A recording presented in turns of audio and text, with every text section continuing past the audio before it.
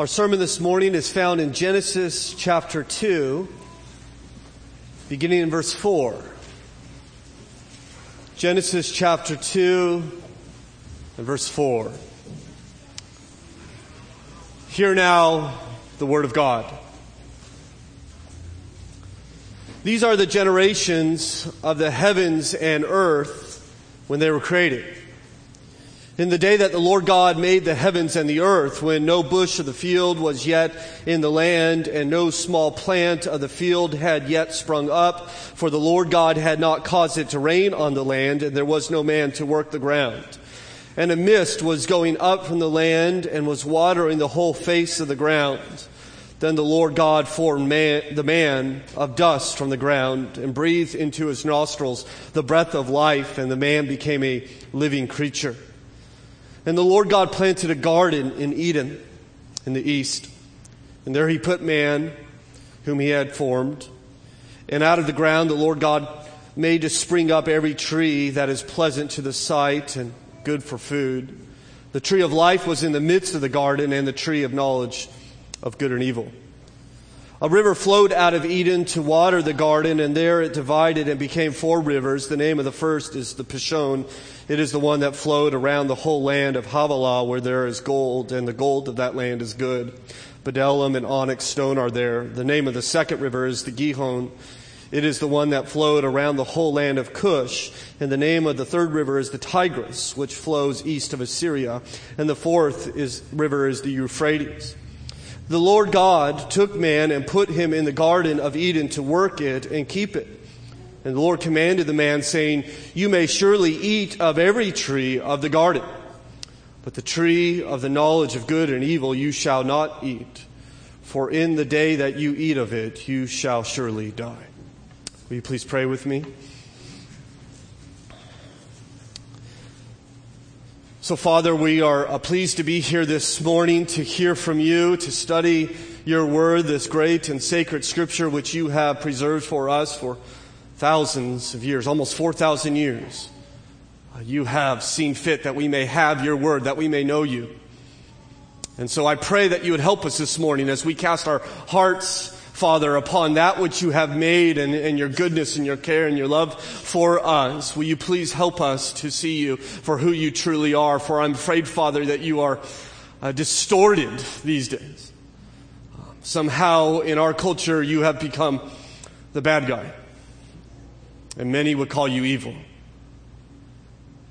I pray, Father, that you would help us to see through the lies that besiege us, that we may cast our gaze upon a good and caring and compassionate God through your word.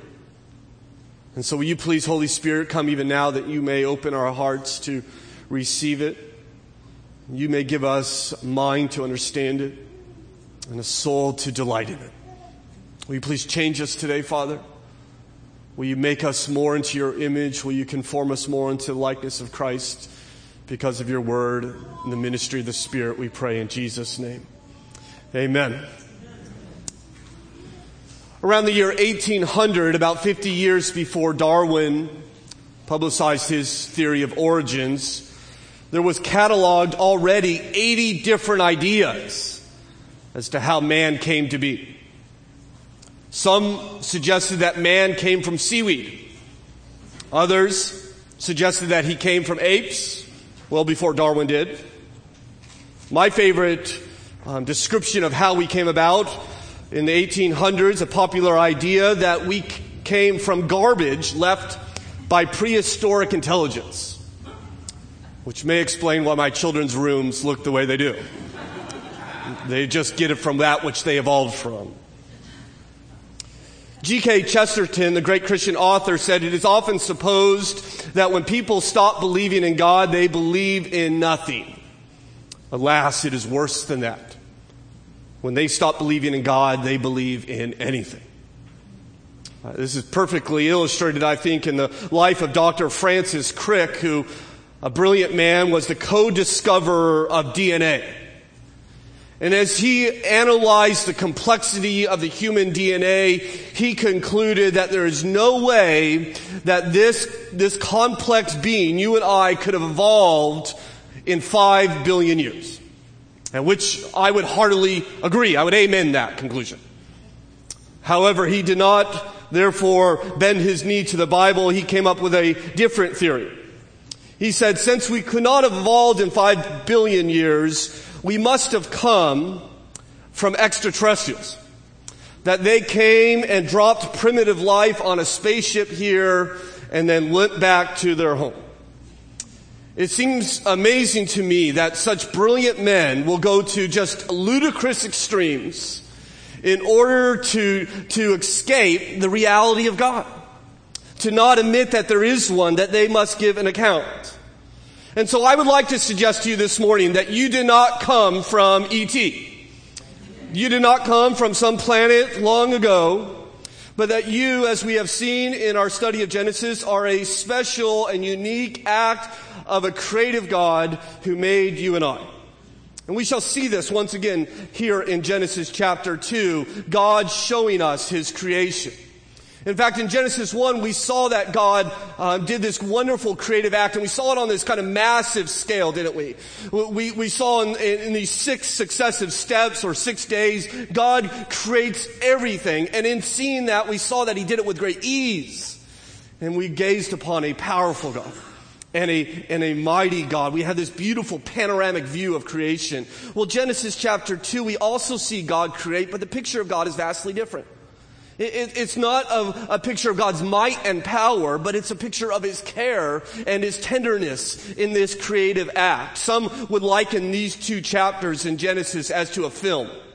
Genesis 1 may be the beginning of the film where you have the whole picture of the world, the panoramic view. And then we get to Genesis chapter 2, we begin to focus in, zoom in, and come down through the clouds and over the mountains to one special and unique act of creation. Humanity. Our first parents, Adam and Eve. And as we study this account in Genesis 2, my goal this morning is not to leave you in awe of God. It's not for you to be amazed at his power and might. My goal this morning is to make you homesick. Make you long for a place in which you were designed to be. In fact, it's just in Genesis chapter 2 that we have a picture of what life was like without sin. Nowhere else in Scripture. We get one chapter here, and we see what God intended life to be like, what it was supposed to be like. And I pray that God would give us a longing to return there, and one day we will, as he recreates this earth, and the heaven and earth come together, and we live forever with him upon a new creation. And so let's consider Genesis chapter 2, and as we do, we'll do so in 4 steps. First of all, we'll see that God gives life. Secondly, we'll see that God gives the world. Thirdly, we'll see that God gives work. And fourth, we'll see that God gives commands. We begin by seeing that God gives life. Verse 4 tells us these are the generations of the heavens and the earth when they were created. In the day the Lord God made the earth and the heavens, when no bush of the field was yet in the land, and no small plant of the field yet had sprung up, for the Lord God had not caused it to rain on the land, and there was no man to work the ground. And so what we're getting here is kind of the background of creation. You see in verse 5 it says there was no bush or small plant. And you may think, well, wait a second. We saw in Genesis 1 that on day 3 he creates vegetation. What's going on here? Well, when it reads there is no bush here or small plant, it's not referring to the vegetation in which he created on day 3. It's actually referring to the vegetation, if you will, that he will create in Genesis 3. If you look in verse 18 of Genesis 3, it says, thorns and thistles it shall bring forth for you.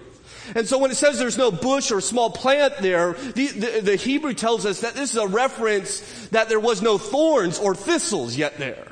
There was no sin in this world. There was no rebellion. A wonderful world without sin. In fact, I think when it says here in verse 5 that the Lord God had not caused it to rain on the land, it's the same idea. When's the first time we see rain in the Bible?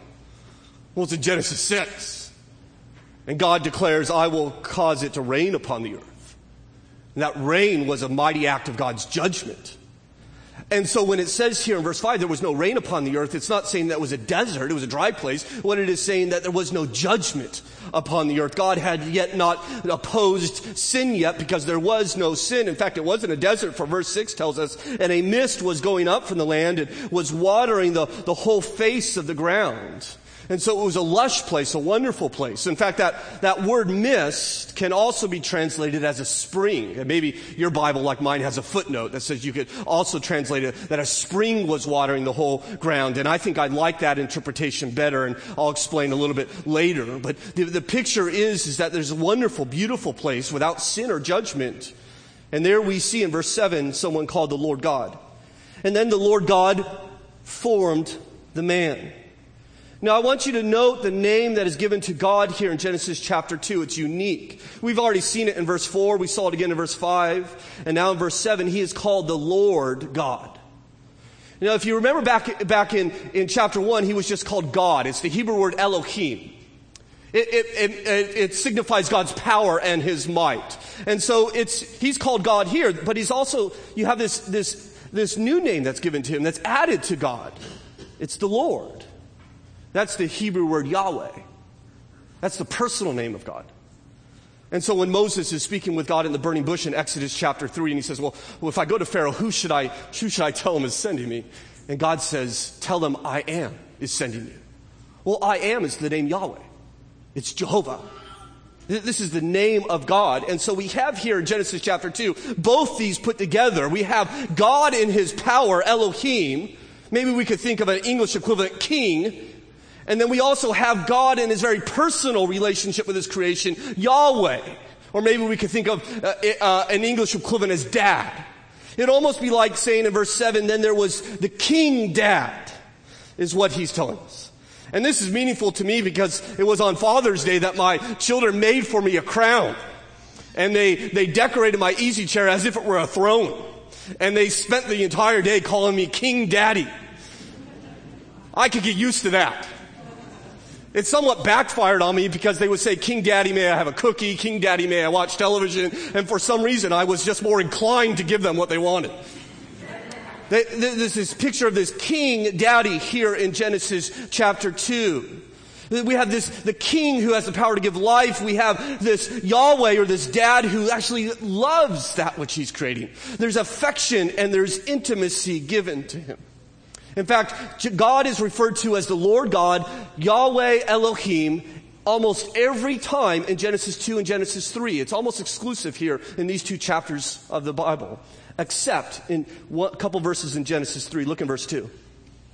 And the woman said to the serpent, we may eat of the fruit of the trees in the garden, but God said, Elohim said, you shall not eat of the fruit of the tree that is in the midst of the garden, neither shall you touch it, lest you die. But the serpent said to the woman, you will not surely die, for God knows that when you eat of it, your eyes will be opened, and you will be like God, knowing good and evil. The only place in Genesis 2 and 3 that God is not referred to as the Lord God, but just God, because it's a lot easier to sin against your king than it is your dad. And so the serpent says, it didn't say your father surely said. He says, your king surely doesn't want you to do this.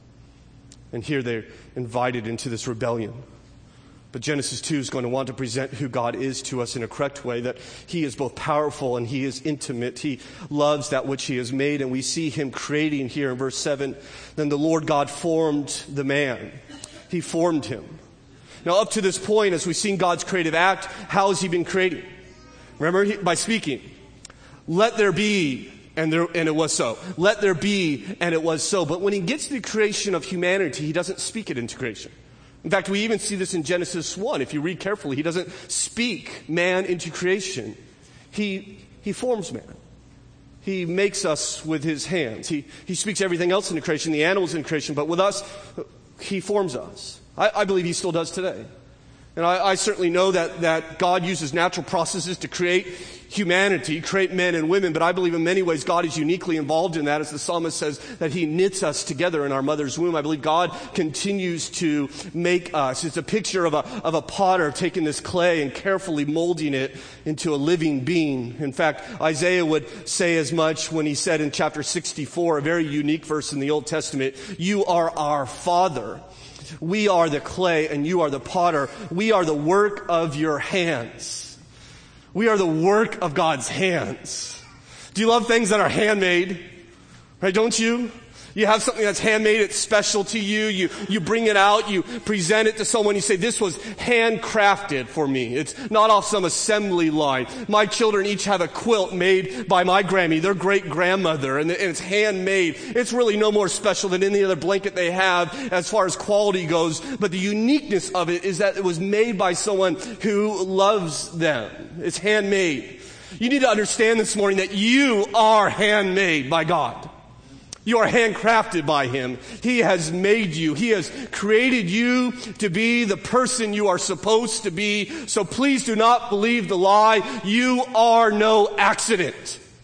You are not the product of time and chance. You are here by God's design. He has made you and has done so with great affection. He has got His hands dirty because of His great love for you.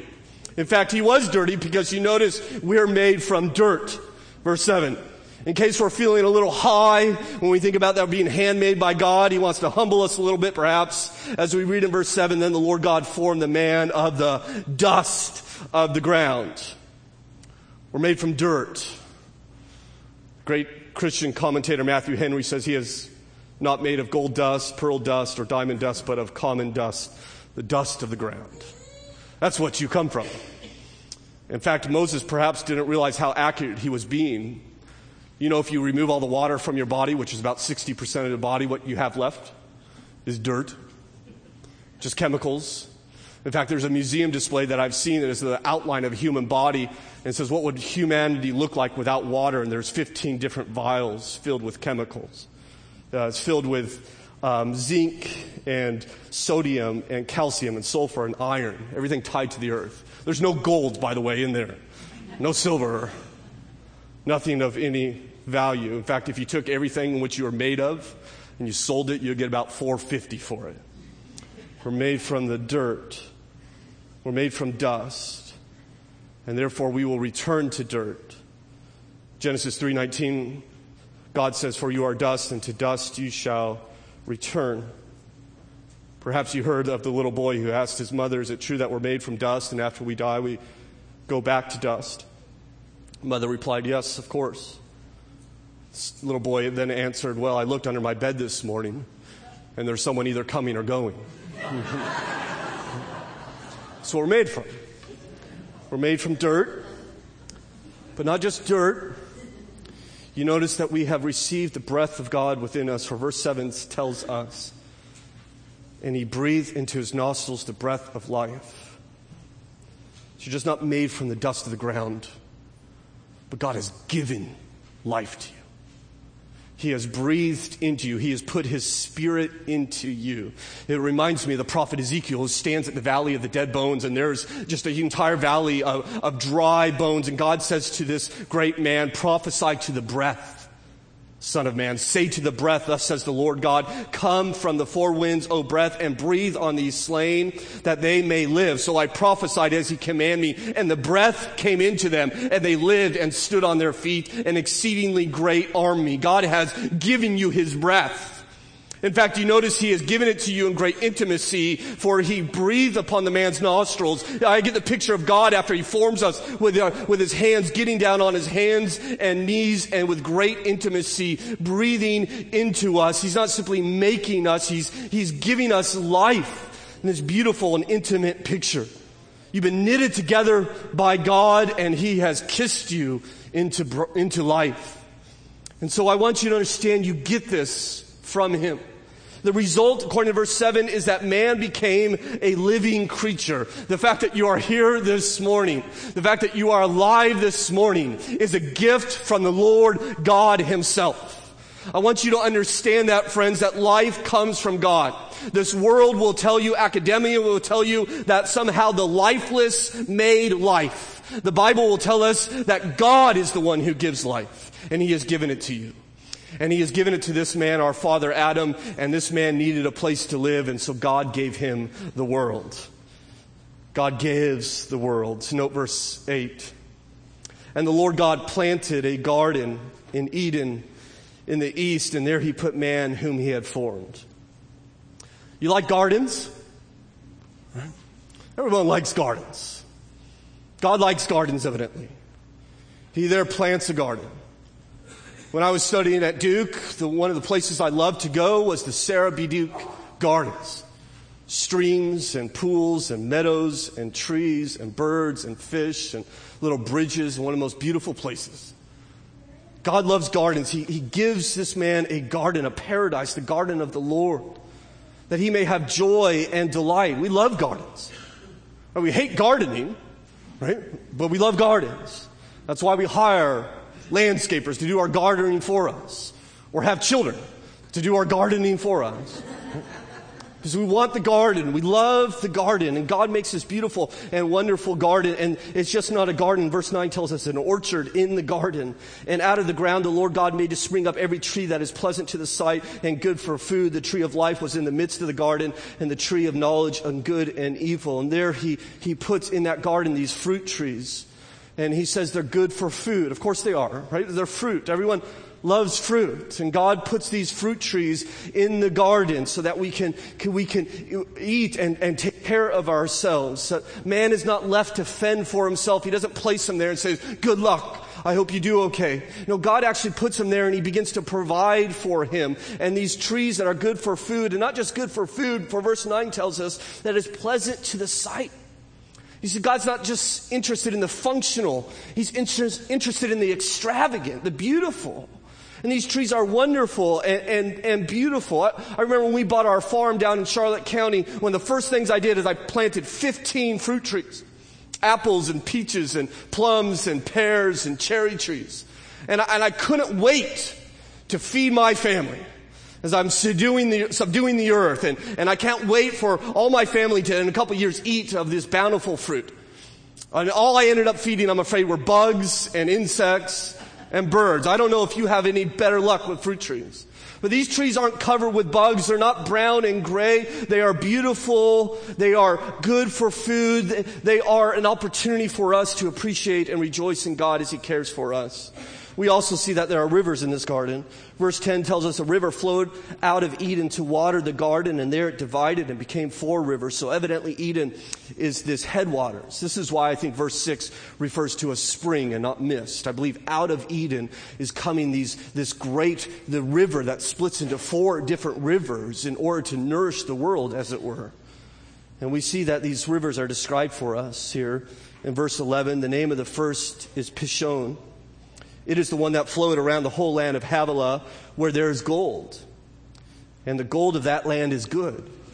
That seems like a oxymoron to me. I thought gold was good, but maybe all we have is bad gold. This is the good gold here. And there's just not gold there. There's bdellium and onyx stones are there. The name of the second river is the Gihon. It is the one that flowed around the whole land of Cush. And the name of the third river is the Tigris, which flows east of Assyria. And the fourth river is the Euphrates. And so there we have this wonderful God who's made this wonderful place to live. A garden with water and trees and plants and rivers and precious stone and good gold and animals of all kind. Right? This is the place you want to live, isn't it? This is a place you can't afford, but it's a place that you want to move to. This is where you want to reside. It's all given for man's joy, that he may live forever in sinless communion with his Creator, with his Lord God. In fact, in that garden, we saw in verse 9 that there's something called the tree of life that was in the midst of the garden. Man was designed to eat from this tree and to live forever. See, God didn't make man in order for man to wear out in 80 years or 800 years and just break down and die. God created it good, as Butch has reminded us. And he designed it to go on living forever. And he put this tree in there so man could partake of it. Not that it's a magical tree. It's just that God has decided that this tree would be the source of God's blessing. The tree was his method by which we could live forever. And so that man was designed to live there in God's communion, enjoying his blessings forever. And people, of course, want to find this tree, don't they? Well, where is this tree? I want to go look for this tree. Well, this tree, I'm afraid, is gone. It didn't die. It's the tree of life, after all. But it's gone. The Bible tells us in Revelation 22 where it is. The angel then showed me the river of the water of life, bright as crystal, flowing from the throne of God and of the Lamb. And through the middle of the street of the city, also on either side of the river, the tree of life. with its 12 kinds of fruit, yielding its fruit each month. Blessed are those who have the right to the tree of life.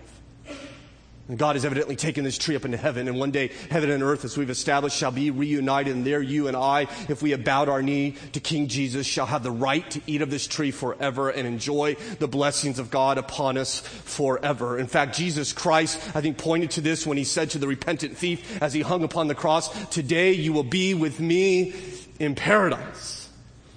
There's still a paradise. There's still this beautiful, wonderful place where all those who are in Christ shall go, and one day God shall fix this world. But here we see this wonderful and beautiful world which God originally provided for us. Verse 15 tells us the Lord God took the man and put him in the garden.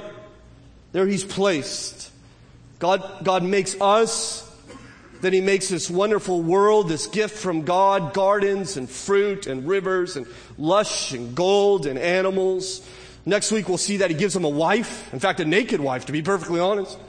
God is good, right? God is blessing man. He wants man to be filled with delight. In fact, the word Eden means luxury. The word Eden sometimes is translated as delight because God loves for us to delight and have joy and to celebrate. He not only gives us life, but he cares about us flourishing in that life. And this is what he wants for you to do. Though we do not live in this land anymore, we still live in a world in which God created, and he wants us to flourish. He wants us to have abundant life. And God put Adam in this garden, and he has put me and my family in Loudoun County, and he has put you where he has put you in order that you may flourish and enjoy his abundant provision for you and to find great delight in this world in which he has made for you and I. You see, he gives us this world because he's good. But you see, thirdly, he also gives us work.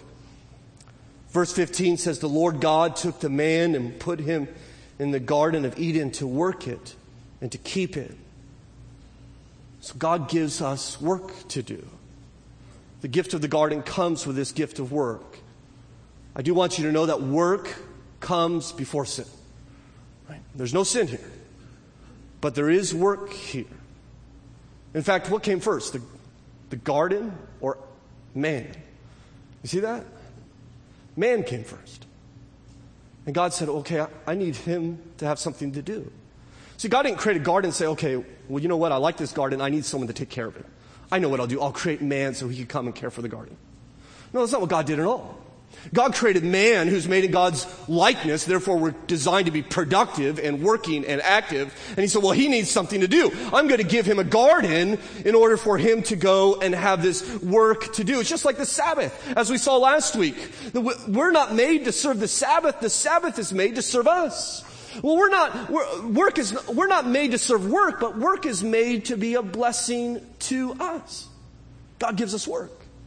Don't you like work? I mean, if we're honest. I think men like work. We like to be productive. We're always tinkering with something. We're always doing something. We're always working on some project. Even when men retire, they still find something to do. They're out mowing the grass, or they're working on the house, or they find some hobby to keep them busy. And this is why some of you wives live in a perpetual construction zone. Right? This is how I grew up. There's always another project. He worked all day, and then he came home and did some more work. And he tore down a wall and put up another wall, and he's always doing something. He's constantly working because God has put this in us to love to work, to stay busy. My boys love to work. Give your boys jobs. Give them work. Tell them, put down the video games. Here's a job for them to do. They will thank you. Give them some tools. My son Josiah has his whole tool set. Whenever we're doing a project, he grabs his tool set. He loves to. When we are on the farm, he's constantly building things, making forts and building bird houses and then building slingshots to shoot the birds that land in the birdhouse. He always cutting down trees to make lumber for some next project. He's a man. He likes to work. We live in a subdivision now, and my neighbors don't like it when he cuts down their trees. I told him he's going to build you something cool. Just wait, but they don't care. Right? But men, we like to work. Jesus Christ would say in John chapter 5, my Father is working until now, and I am working also. And we shall work forever. Work came before sin. Work will be redeemed. In fact, I think you find a man who doesn't want to work, you'll find a man who's wilting. You'll find a man who's becoming a shell. They're turning into a zombie. You find a man that willingly just wants to spend his life watching television. That's not a man. That's a zombie. He is becoming less and less of what God has created him to be. Now, I understand work is fallen, isn't it? There is now sin in work. Like, men like to work, but we may not like our jobs. But we like to be active. Sin has made work hard. We'll see this when we get to Genesis chapter 3. But we still like to be productive. We still like to have accomplishments. I don't think heaven is lying in a hammock under palm trees forever and ever and ever. I hope there's some of that, right? I like palm trees. I like taking a nap. But I believe there's going to be work. And can you imagine work when it's not evil? Work when it's not fallen? When every time you measure, it's right? There's no frustration. There's no personnel conflicts. It doesn't grow tiresome. It's just accomplishment after accomplishment after accomplishment. Productivity, joy, creativity, satisfaction. I think perhaps we should thank God for the work He's given us. When we gather as a staff every morning, we read Scripture and we pray together. And one of the things we always do is we thank God for our jobs. Because God has given it to us. And God gave this work to Adam. In verse 15, you see the work is specifically to work and to work the garden and to keep the garden. You see, Eden's not a magical place. It needs to be cared for. He's told to exercise his dominion over it. And I know I've said this a number of times in our study of Genesis. If you allow me to say it one more time, is that you and I are to care for the environment. We are to be environmentalists. That is not a partisan issue. It is a biblical issue. God has made this world and put man in it and says, okay, here's the work, care for this place. It's not new. It's been hijacked. It's been taken well away from where it's supposed to be, but it is the work which God has given us. I appreciate what John Calvin said 500 years ago when he said the custody of the garden was given in charge to Adam to show that we possess the things which God has committed to our hands, on the condition that, being content with the moderate use of them, we should take care of what shall remain. Let him who possesses a field so take of its yearly fruits, that he may not suffer the ground to be injured by its negligence, but let him endeavor to hand it down to posterity as he received it, or even better cultivated. Let everyone regard himself as a steward of God in all things which he possesses. I believe that would be good for us to do, to care for that which God puts in our hands. Well, you see lastly that God gives a command. God gives commandments. We see this here in verse 16. The Bible tells us, and the Lord God commanded the man, saying, you may surely eat of every tree of the garden, but of the tree of knowledge of good and evil you shall not eat. For in the day that you eat of it, you shall surely die. Note, first of all, that God's not making a suggestion. God is not saying, okay, guys, I have an idea. Let's get together and we could think about this. Maybe you could pray about this. I'm thinking that tree may be bad for you. What do you think? There's not a conference. There's not a discussion. It's just assumed biblically that God has the right to command. That man as his creation are under his authority. And so he comes and he commands. Today we don't like being commanded. We like to discover for ourselves. We like to decide for us what is good and what is bad, what is right and what is wrong. The Bible tells us that's not our place. That's God's place. And what he commands, we are to do. Jesus himself said in Luke chapter 6, why do you call me Lord, Lord, and do not do what I tell you to do? God commands. And here the command, in the midst of this abundant provision, is for Adam not to eat of this tree of knowledge. And so God provides and provides and provides, and yet there is one thou shalt not. There is one prohibition. Thou shalt not eat of this tree. For this is a tree of knowledge of good and evil. Now, there's a lot of debate as to what is the tree? What is this tree of knowledge of good and evil? And many people land on different areas. But let me just try to be simple, what I believe the Scripture's teaching us. You see, Adam already has knowledge of good. He lives in a good place, in a good world, cared for by a good God, and there's good gold, and everything's good there. He knows good. What he doesn't know is evil. He has no idea what evil is. He doesn't know what bad is, what wrong is, what sin is, what rebellion is. He's not aware of that. He has no knowledge of that. I remember when my children first heard kids calling each other names. And I was there at their time. Their eyes got all wide. And it never occurred to them that you can call somebody bad things. And they looked at me and talked to me privately and said, "Daddy, what was that?" That was sin. That's what that was. And they gained this knowledge. Well, Adam doesn't have that knowledge. If he eats of this tree, he will. He won't gain the knowledge of good, but he'll gain the knowledge of evil. You see, the tree's not magical, once again. It's not this special tree. It's just the act of eating it is sin.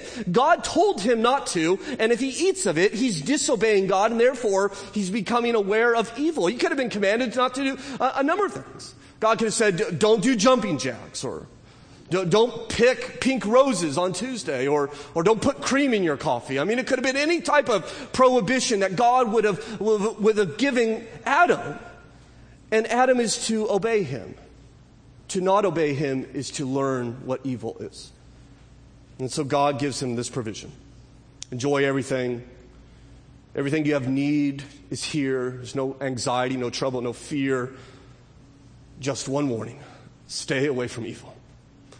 Stay away from rebellion. See, if you rebel against me, it will kill you. This is God's good command. God commands, but his commands are good. He's like a parent who says, "Don't play with knives." You can play with your toys, play with books, play with your siblings, play with anything I've given you. Just don't play with knives, because I love you and you're going to hurt yourself. And yet mankind comes along and says, "Don't tell me what to do. Who are you to give me commands? Don't tell me not to play with knives, you tyrant. Don't give me orders. Don't tell me I can't do this or I can't do this." But God places these commands on us because he loves us. He's telling us, "I love you, therefore don't eat this. It's going to go a lot better for you in life if you will not eat of this tree, if you will do what I say." God's commands, friends, are for our good. We need to trust him. We need to believe him. May I tell you that the key to a good life is not wealth. It's not an education. It's not being brilliant. It's not a new television or a new house or a new car or a new spouse. It's obeying. It's as simple as that. You obey God, and your life will go well. You will have joy and delight and satisfaction if you obey him. You do what God forbids, you're going to bring sadness, misery, and hardship on your life. God has given me opportunities over the years that I've pastored to meet with spouses who have trouble in their marriages. And quite often I listen to them for a good long time, and they explain to me how their marriage is like a war zone and how living in that home is utter misery. And the one thing I always suggest to them, I always offer this advice to them. I tell them, no one is forcing you to live this way. No one is holding a gun to your head and say, "Be miserable. Live at war." This is what you choose to live because of sin. This is what we teach our children when we discipline them. We always ask them when it's time for discipline, "Has your sin made you happy? Has your sin brought you safety?" And we rehearse in our family that obedience leads to joy and security. Sin leads to sadness and insecurity and danger. God says, "Just obey me and it's going to go well. Do what I ask and you shall have an abundant life." And then many people want to know, well, why does he even put the tree there?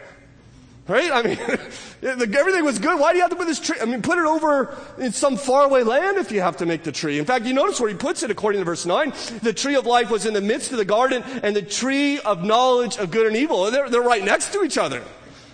And so you want to eat of that tree of life, what do you have to pass by? It's the forbidden tree. These are God's testing him. Do you love me? Or do you hate me? Do you trust me? Or do you disbelieve me? Will you submit to me? Or will you rebel against me? Every day man has to make that decision. Every day you and I have to make that decision. Because there are trees of knowledge all throughout our life. You don't have to go far to get in trouble, do you? You don't have to go far to be tempted.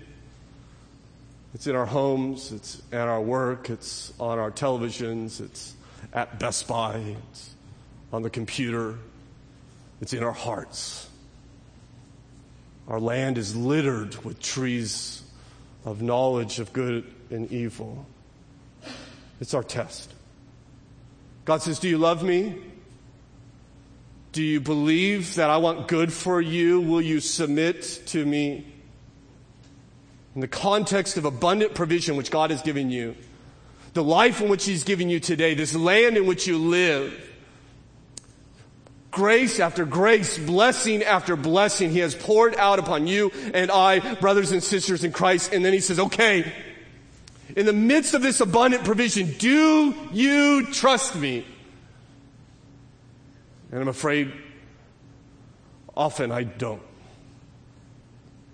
And I eat from that tree that is forbidden to me because God is good. And you do as well. We all have. In fact, we do it over and over and over. That's why this world's a mess. That's why it doesn't look like Genesis 2. Why there's tornadoes and hurricanes and droughts and floods and forest fires, planes falling out of the skies. Why there's mental illness and cancer and all sorts of other problems in this world. The reason we don't live here anymore is because we've rebelled.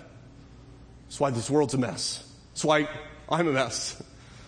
That's why you're a mess. Because we've excluded ourselves from God. We've taken of that which he has told us not to take because he's good. All of us have done this. We do it every day. Perhaps you've done it this morning. And yet one day this man shows up, named Jesus. He lives a life without rebellion. He lives a life without partaking of this tree. And one day he stands before a massive crowd and he says, unless you eat of the flesh of the Son of Man and drink his blood, you have no life in you. Whoever feeds on my flesh and drinks my blood has eternal life. And I will raise him up on that last day. You see, Jesus Christ has become the tree of life. And he has invited all of us to lay down our rebellion and come to him and to feed upon his broken flesh and to drink from his shed blood in order that we who had no life in us because of our rebellion may have that restored within us and shall have it forevermore, that we shall be raised on that last day. Perhaps you're here this morning and you're not a Christian.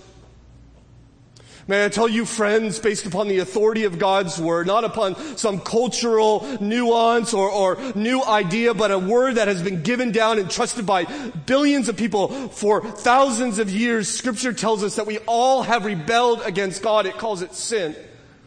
We have all done our own thing. We have all gone our own way. And yet God, in his great grace for us, offers us a second chance, offers us an opportunity to return to this land by sending his son who lived a perfect life and died upon the cross. There he paid as my substitute, as a substitute for all who believe in him, the punishment for all our times we've gone to that tree of knowledge and eat from it. God poured out wrath upon Jesus, the perfect one, and he was raised 3 days later. And now he says to all who will hear him, if you will simply lay down your arms of rebellion and bend your knee to me as your king, I shall give you life and life forever. You can do that today. You can have life forever in God's presence One day you shall return to this land of promise, this glorious land, and there shall live with your Maker forever if you will simply surrender your life to King Jesus. And for those of us who have, us Christians this morning, us followers of Christ, may I remind you of what our Lord said on the eve of his crucifixion. According to Matthew 26, the Bible tells us now as they were eating, Jesus took bread and after blessing it, broke it and gave it to the disciples and said, "Take, eat, this is my body." And he took a cup. And when he had given thanks, he gave it to them, saying, "Drink of it, all of you, for this is my blood of the covenant, which is poured out for many for the forgiveness of sins." In a moment, we're going to partake of this remembrance of that sacrifice. We're going to take an emblem that represents the broken body of Jesus Christ and the spilled blood of Jesus Christ. And as we do, I pray that your soul would feast upon what he has purchased for you by dying for you. In fact, he has not simply given you eternal life. One day he will give you Eden back. With perfect communion with God forever, you will have eternal life in paradise. In fact, he would speak long ago through the prophet Ezekiel, on the day that I cleanse you from all your iniquities, I will cause the cities to be inhabited, and the waste places shall be rebuilt. They will say, "This land that was desolate has become like the Garden of Eden." One day we shall return to that place. And so my hope is that as these emblems are passed before you and you hold the bread in your hand and you wait for all of us to have that we may eat together in united fellowship, that you would ponder and think and let your soul feast not simply on the eternal life in which Christ has purchased for you, but upon the land in which one day he shall recreate and give to you this wonderful, incredible gift, that we may live with one another forever with him in perfect harmony, and that we may give him thanks. We may worship him through this meal. And so I'm going to ask the deacons if you will now come forward as we prepare to remember the work of Jesus Christ on our behalf.